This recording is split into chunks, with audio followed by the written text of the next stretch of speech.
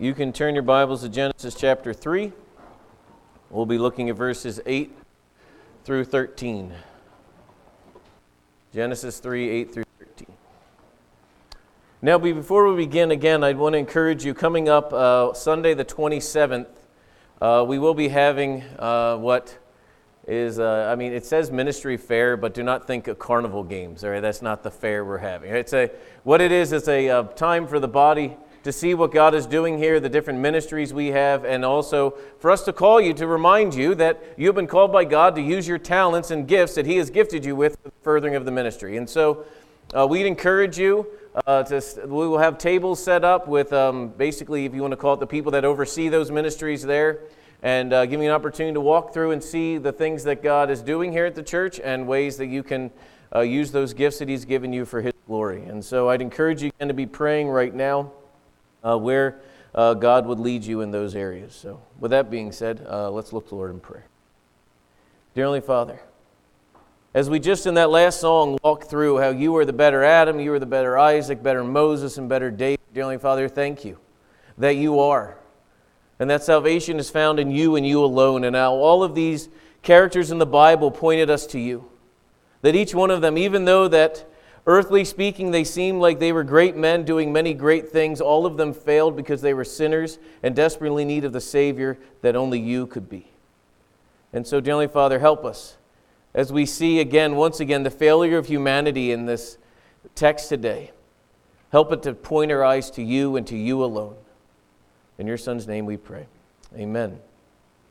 So in the 1990s, there was a show that came out called Cops. And now I'm not going to sing the opening line to you about bad boys or things like that if you were ever familiar with that TV show. But one of the things is I would watch the TV show Cops.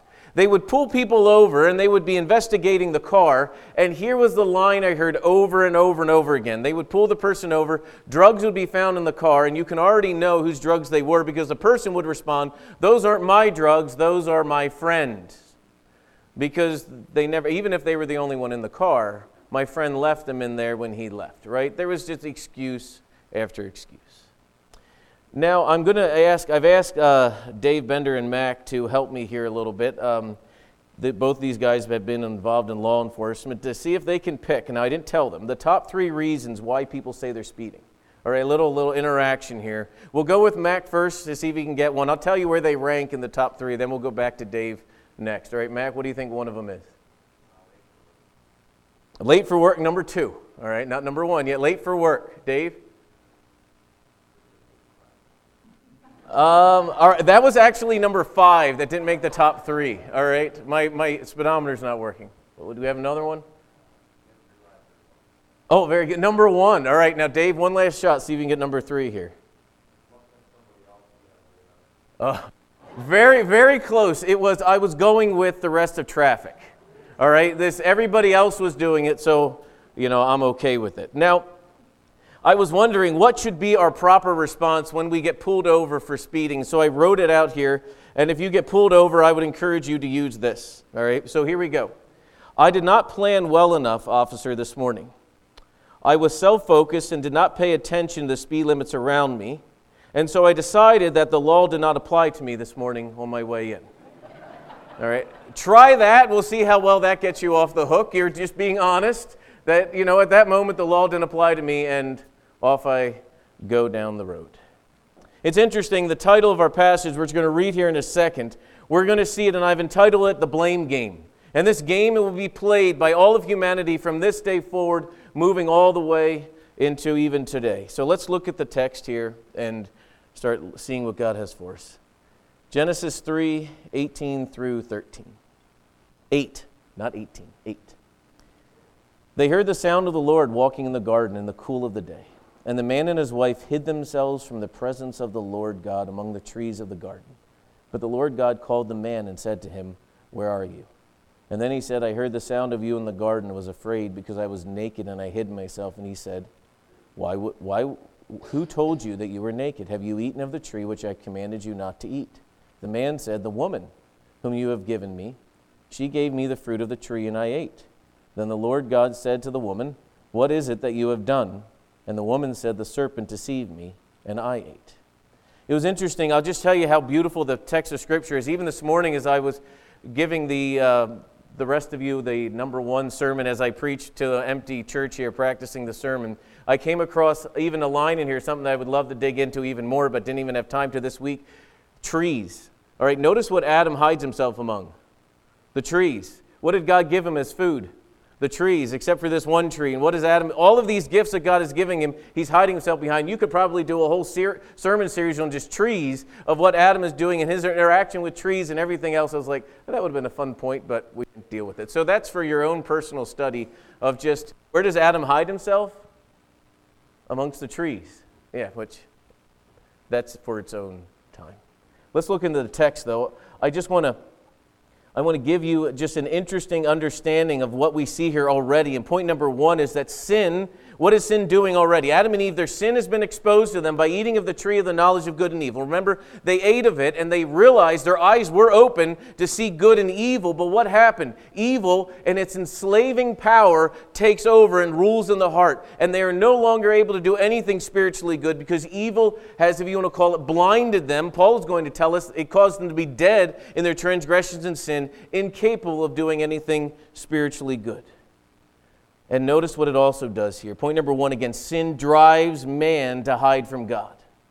But isn't it interesting that notice Adam, in his own attempt, has already done something to try to deal with his nakedness, and that was make a loincloth out of a leaf. Again, tree analogy, that's its own issue.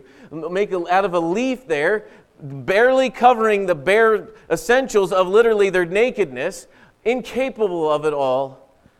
And God comes into the garden, and you would have thought that Adam, if he's really handled their nakedness issue, right, he could just boldly walk into the presence of God. I got this whole nakedness figured out, but what does he know? His sad attempt does not even do anything, so he's even got to hide himself among the trees. And we see here Adam and Eve hide themselves because they are naked, exposed before God. I want to take a moment here to remind ourselves, and I want to look at the way that sin drives us away from God. You'll see in your notes there that there's three ways that roughly as humanity even now, that the heart likes to run from God. When the holiness and the standard of God comes into this world, mankind responds. And they usually respond in three ways. Number one, they like to ignore it. So we'll ignore that it's happening. Usually this is done by either drugs or drinking to try to get rid of the situation, or we will just say, well, I don't believe that. Just utter disbelief that I don't believe in a God, so I can ignore any of the moral standard that is very clear in front of us. So it's either drowned away with alcohol and drugs to try to get us to forget it for the moment, or it's ignored, or it's handled in disbelief, all in that first category. Another thing we can do when we can't escape the true understanding of reality around us, the natural law that we would say God has written all over the place, what we try to do then is let's rename it or let's redefine it. And so if you want, we've seen this happen with marriage. If we don't like the boundary that God has placed on it, let's just redefine it. It's seen also in the way we like to justify our own actions. So instead of when someone has an adulterous sin, we like to call that even now an affair, or anything else, like we like to downplay it, to not make it as bad as what the Bible says, because those words cut. And so if we can remove ourselves from these things by renaming it or redefining it, now sin is not really as bad as we really think it is. Or the third one, we like to judge ourselves by the standard of society. So if society says it's okay, we just go with it. And help us remember this, that popularity never determines morality. We said it last week, and I'll say it again. Popularity never determines morality. Morality, for a biblical worldview and a biblical understanding of reality, morality is what God has said in His Word, and it does not change over the course of time, nor is it let up for a vote, is exactly what Adam and Eve are wrestling with when the serpent said, did he really mean this by? Because what Eve was saying is, I am going to decide what I think the law of God is, not allowing the law of God to be the standard. She wanted to be the standard.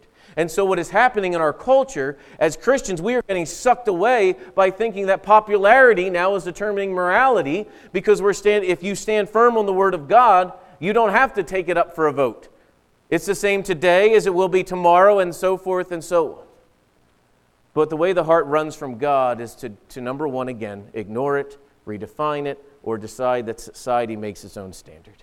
Because when When rational man runs from God, and the reasons that even the man runs from God is because the holiness of God is repulsive to the natural sinful heart of man. The holiness of God for the man who is not a follower of God, man in his natural state, which Adam is right now, he runs and he is repulsed by the things of God. Yet God, notice what we see here. And they heard the sound of the Lord walking in the garden in the cool of the day, and the man and his wife hid themselves amongst the trees. But the Lord called to the man. God, who is rich in mercy and grace, what does He do? He does not wait for Adam and Eve to come to Him. He does not wait for Adam and Eve to get themselves, do a little better fig leaf thing, cover more than just the loincloth. He does not say to Adam and Eve, figure it out on your own. God is the initiator. God comes to them. This is one of the most beautiful things we see because we start to see the pattern of the gospel here. Helpless man, incapable of doing anything other than literally hide himself amongst the trees he's been called to care for. And what do we have? A gracious Savior. Adam, who could not save himself at all, he's starting to realize the main point of the gospel is you need a Savior. You can't do this on your own. But notice, though, sadly, as sin is driving man away from God, when now man is confronted, if you want to say it in so many ways, as God starts to pin him down, and if you want to call it, pins Adam to the wall and now starts talking to him, what does Adam do? Point number 2 here, and this is what we're going to spend quite a bit of time on, is that sin drives Adam to blame his wife and others. Sin drives Adam to blame his wife and others. Notice here, interesting, there's a couple of order things that I'm still wrestling through the significance of them all. So here's what we have, is some cool order. In sin, remember when sin came into the world, it went serpent to Eve to Adam. Now when God's holding people responsible, it goes Adam, Eve, serpent. When sin is punished out, the consequences, it goes serpent, Eve, and Adam. And we'll deal with the significance of the second one. But the first one we're talking about here is when God goes to deal with the sin issue, He goes directly to Adam. And when He goes to Adam, one of the reasons He is going to Adam is because Adam is responsible. And we'll talk more about that in a second. But what I want to do is I want to start looking at what Adam has done, his actions and everything leading up to this point. I think it's time for us to go back and work our way just following Adam. By the way, we're only going to talk to him slightly here. We will really lay into him, laying into ourselves when the curse is given later in the chapter.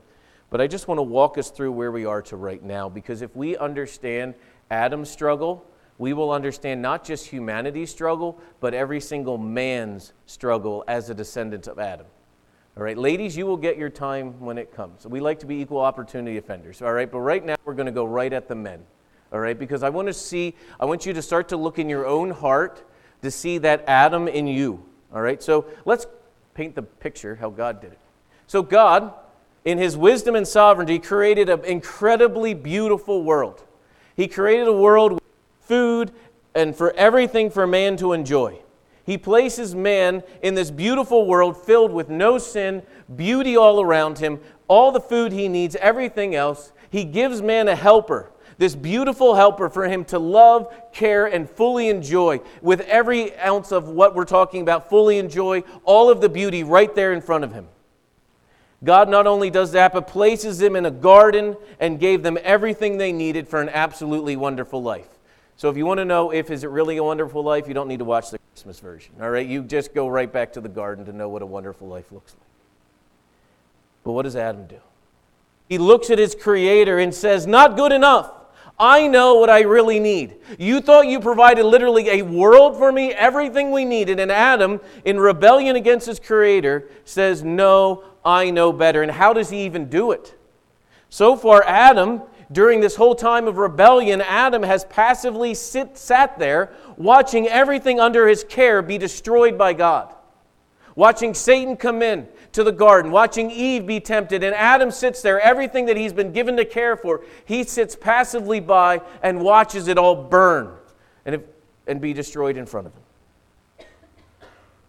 What we pray, and if you're reading this text, you pray in verse 9, when the Lord called man and said, where are you? And now the man is ready to say, When he says, I heard you in the sound of the garden, and I was afraid because I was naked and I hid myself. And when God says, who told you were naked? Have you eaten the garden of the fruit in the garden? You pray in verse 12, he says, yes, Lord, I did. Will you please forgive me? I rebelled against your holy character. This is what we pray. This is what we yearn for him to say, don't you? You want to sit there and say, Adam, take responsibility. Not just have you messed up a little bit, you've committed cosmic treason against your Savior and Creator. And you were just praying that Adam would say this. But what does Adam do?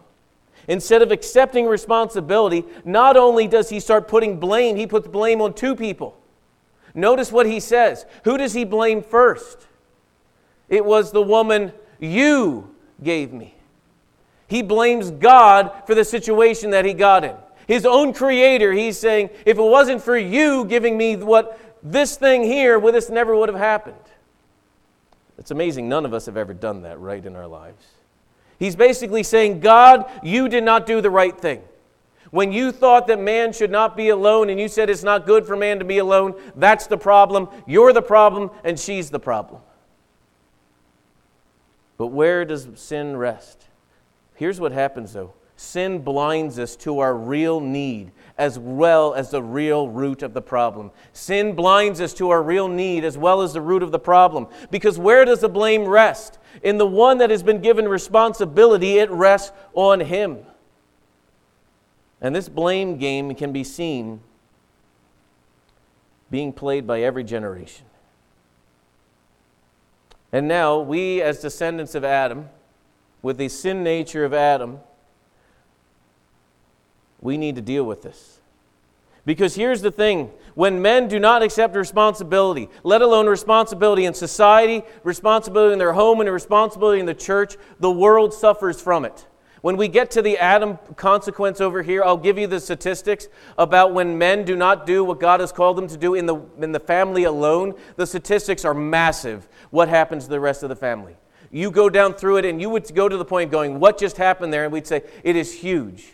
Because I would argue that not only in the church and in the home, but in society as well, men play a massive role in the morality of society and where things go. But because of Adam and his sin, sadly, men after men after men have sat passively by, just watch the world go burning down the tubes and wonder, what are we going to do about it? One of the number one struggles right now in morality right now is sadly we have generations growing up where the men are not even doing what God has called them to do, working, let alone even being spiritual figures in the society. Because where the men go in society, literally goes society. And we need to remember that that is huge across the board.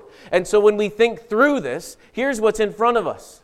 It's only a matter of time. It was funny, we were doing some thinking as Pastor Caleb and I, and he was starting to plan when does Tim retire and things like that. And I went, I'm not dead yet, all right? You don't need to put my foot in the ground, all right?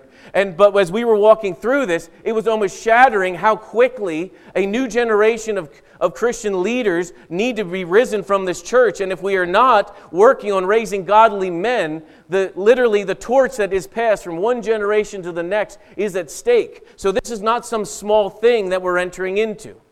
So you younger men, do not think one day I can become a godly man and serve God. Today is the day you start working on that. Because the church, not only CBC, but the church at large needs you as men to step up and to be godly men and making a huge impact in our world. But what is in front of you every single day is because of Adam, our passivity is going to cause us to want to sit back and just allow sin to take place and then sit there and go, that's not my fault. I wonder where you got that from. You got it from Adam.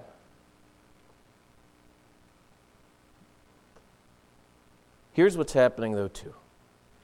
I want to spend a little bit of time. I'm going to take a side note here and work through the challenges in front of us here. So real quick. So we all deal with issues. We all deal with struggles. And what is happening around us, there is a verbiage that is starting to come to us that has infiltrated not only secular counseling, but is starting to impact our church as well. How we talk, what we say, and all of these things. There's a way of thinking, and I'm going to label it modern secular counseling to help you define what secular is. So real quick. Secularism, which is a belief that there is spiritual things and there are secular, or you want to call it social things. But in these two, there is a massive wall that is between them. And so if you see it in society, society cannot impact the spiritual, nor can the spiritual impact society. So if you're a secularist, there is no God, or God is irrelevant. We get phrases like this all throughout our society, the separation of church and state. If you're sitting there, let's just say you volunteer as a police chaplain. They say to you, you can use your spiritual things only if you want to use spiritual things. If they don't want, you need to set aside your spiritual things and talk to them about it over here. Try talking to someone about hope without using spiritual things.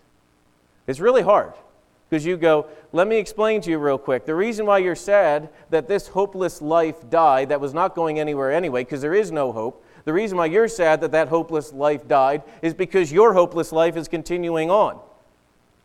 What hope do I have to give them if there is no God or nothing? It's just stardust going to turn into stardust. I mean, welcome to the world we live in. And what has happened is this has moved into our secular thinking. This has moved in even to our Christian thinking. And so here's what happens. Modern secular counseling, so if you come to someone with an issue, here's where they start. If there is no God and that man is not a sinner, here's what they say. Man is by nature naturally good. The Bible tells us somewhere different, but they say man is by nature naturally good. Because, let's be honest, just what remember Adam wanted to run from God. When the Word of God confronts, but the sinful heart wants to be coddled. The Word of God, when it confronts the heart, man runs from it, but what does man really want in their natural sinful state is to be coddled. So the solution given to us by modern secular counseling is that all of your problems, here where all of your problems are, they're external. They're environmental, they're parental, they're your friends, the society is the problem. All of the issues are outside of you. And the answer then, they say, is so if you just believe in yourself, or here's the other one, if you did more self-care, then all the problems will just go away.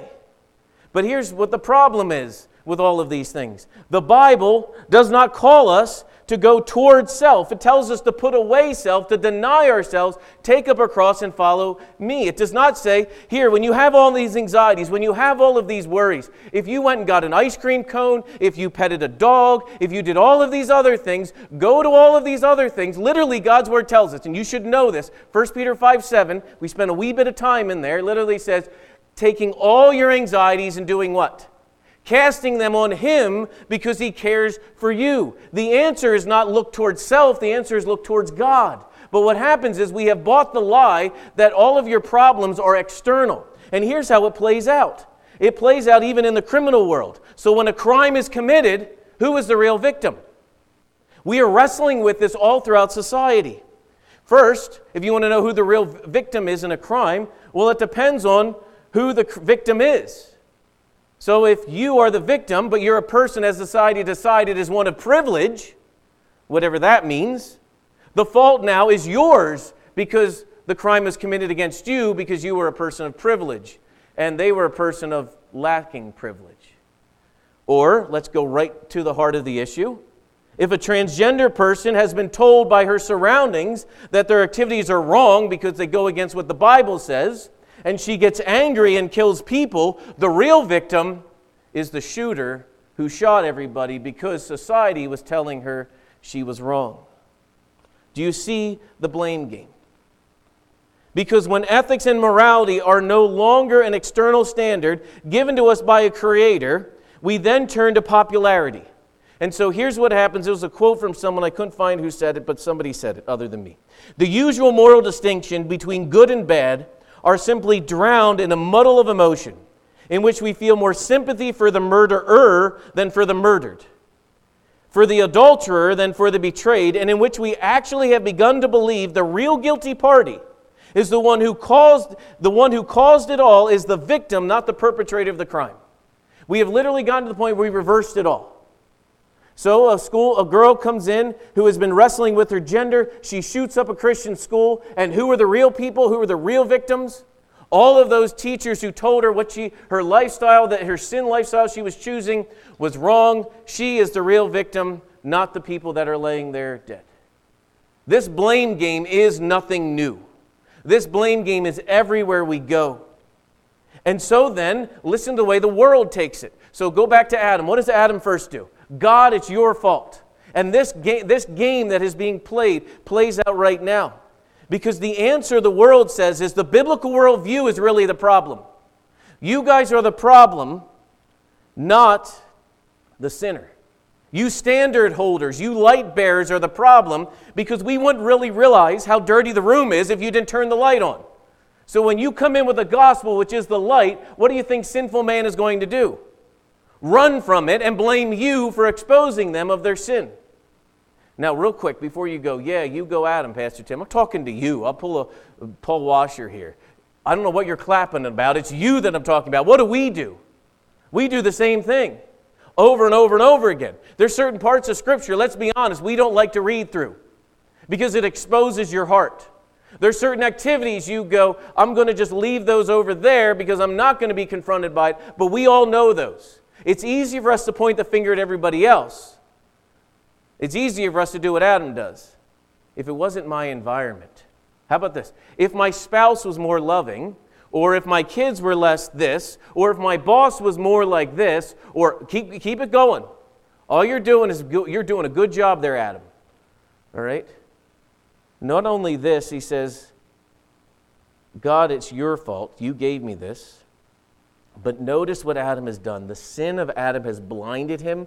So instead of seeing Eve as the gift that she truly is, he is saying that this is a bad thing you gave me. This woman that you gave me. At one time, he's singing her praises, and now he goes, whoa, God, you messed up, and you don't even know the woman you gave me. All right? He's blaming everybody else, not himself. And Adam, as the leader of the family, is now starting to set the tone for this, literally the only family on earth. So you would literally say, he's got the tone set for all future families. What happens next? Look at the text here. Then the Lord said to the woman, what is it that you have done? And the woman said, the serpent deceived me, and I ate. In Ephesians 5, we're not going to spend time on that. I'm just going to give you what it says. Ephesians chapter 5 clearly tells us that the husband is the head of the home. It says he is the head of the wife. The husband here literally sets the tone for the family.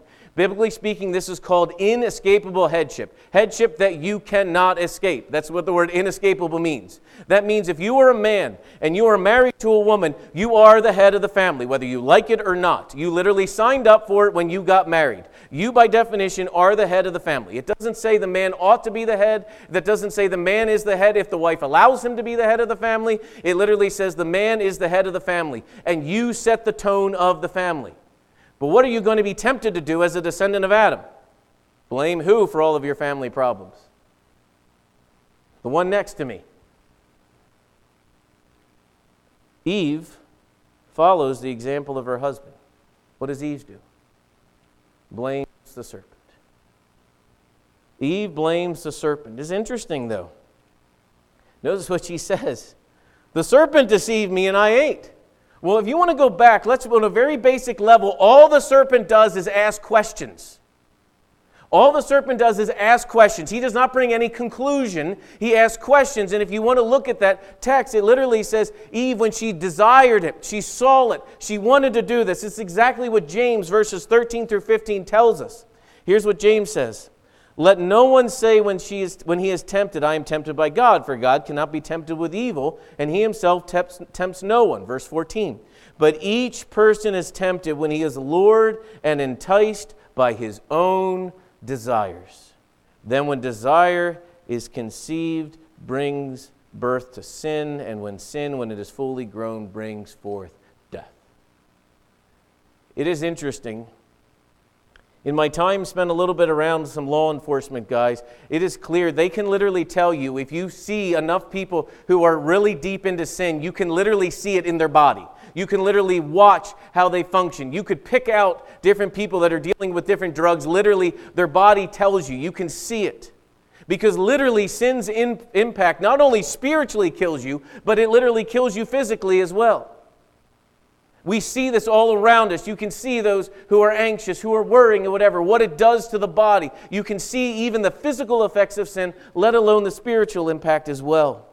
This is why, again, reminding us that sin blinds you to the real problem. Sin blinds you to the real problem. I want to be very clear on that. Sin blinds you. Sin has blinding impacts in your life to the point where you sit there, you are literally breaking laws. And you have the audacity to tell the cop who pulls you over that can you believe that the cop doesn't understand that it's my day to break laws? And because, I am the judge, the jury, right? And I've decided that today is my day because you are late for work. And whose fault is that? Yours. That you are going to now tell the cop that today is my day that I can break a law. And if the cop looks at you and says, oh, I understand. Literally what the cop should look at you and say, that sounds familiar. Sounds like Genesis chapter 3. And that would really throw you there for a second. You'd be like, wait a minute. Try that sometime, Mac, and we'll see how that goes. Sin blinds you to the real problem because it causes you to blame others and your surroundings, not the real issue. It was interesting. There's a book that my wife read through. I'm just starting to read through it. Allison said it's really good. I'm not putting my stamp approval yet on until I read it. It's called Psychobabble. It's dealing with the modern psychobabble of our society. And it was interesting. It was talking about in this how we have so drifted away. So in a battle, we're more concerned with how the soldiers feel than actually do the soldiers have the ability to deal with their feelings and keep fighting. We have so lost really what's going on around us. We're more concerned with how they feel than actually do they have the ability to deal with their feelings and keep functioning. And what has happened in Christianity, we start listening to all of this gibberish that literally is coming at us, and we start to think at the end of the day, your feelings are what matters. And I would argue at the end of the day, truth is what matters because truth shapes your feelings. You don't feel your way into if this is sin or not. Well, it doesn't feel like sin to me. I don't care what you feel. All right, let's be honest. Your feelings change all the time. You wake up in the morning and I have feelings that I have, and I have feelings that come this way or that way. You don't want to know how I feel. You want to know what I believe because what I believe impacts how I live. And the question in front of us is, each one of us stands here and we say, can you believe Adam? But all of us, and I'll do the South, all y'all, just in case you're wondering, we all deal with this every single day. You know who's really, really good at coming up with reasons why they do what they do is myself. Because as your pastor, pastors don't make mistakes, all right? I don't even know how you would call it. We just fudge the corners. Because, all of you are allowed to sin, but who's not allowed to sin? The pastor. You can be short, but if the pastor's short with somebody, oh. But guess what I am? I'm a sinner saved by grace just like you.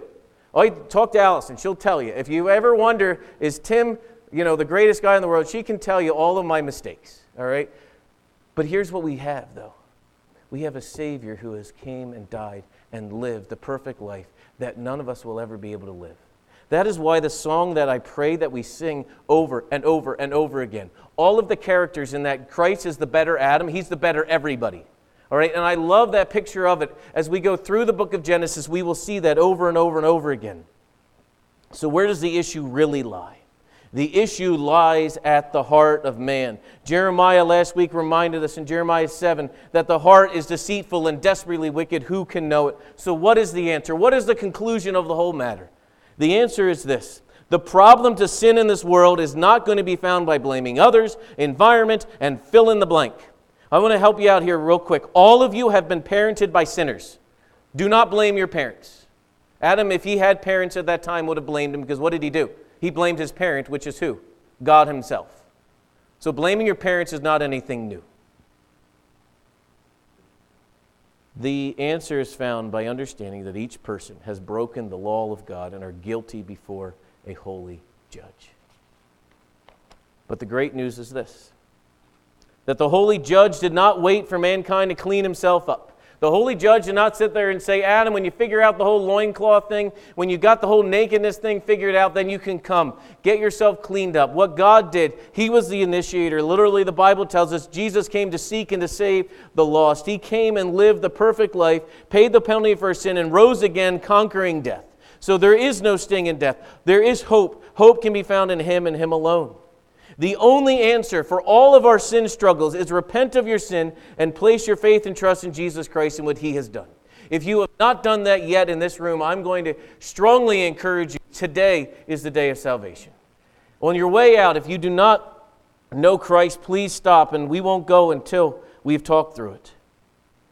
So all of the conclusion, when all is said and done, I want to remind us again of a statement that has been said a couple of times. Because when we look at this sin stroke, and we look at this disaster that is happening in front of us, you look at Adam, our representative, let's just say if he had a test that day, he would have gotten an F-. All right? Not doing anything God has called him to do. As we stand hopelessly at this moment here, there is no hope right now in this passage yet. It's coming. God is moving. Where's the hope? We'll go see it in Genesis 3:15. We're going to see some amazing hope. But we want to see, you need to see the hopelessness of Adam first until we see the beauty of God. You need to get a contrast there, all right? So in the middle of this, literally, if you want to call it, in my brain, I see the storm clouds coming in. You know, the dark clouds are forming type of deal. And what is that ray of hope? The ray of hope is something we have said everything over and over again, is this. Everything God does is perfect and completely wise and is the fittest means to accomplish everything He has decreed. This is all working together for the glory of God and God alone. The answer is the gospel. The answer is Christ Himself. Let's pray. Dear Heavenly Father, as we see once again the failure of Adam, but the beauty of Your Son, may we stand in all of it, reminding ourselves over and over and over again that it is You and You alone that we desperately need. We ask these things in Your Son's name we pray. Amen.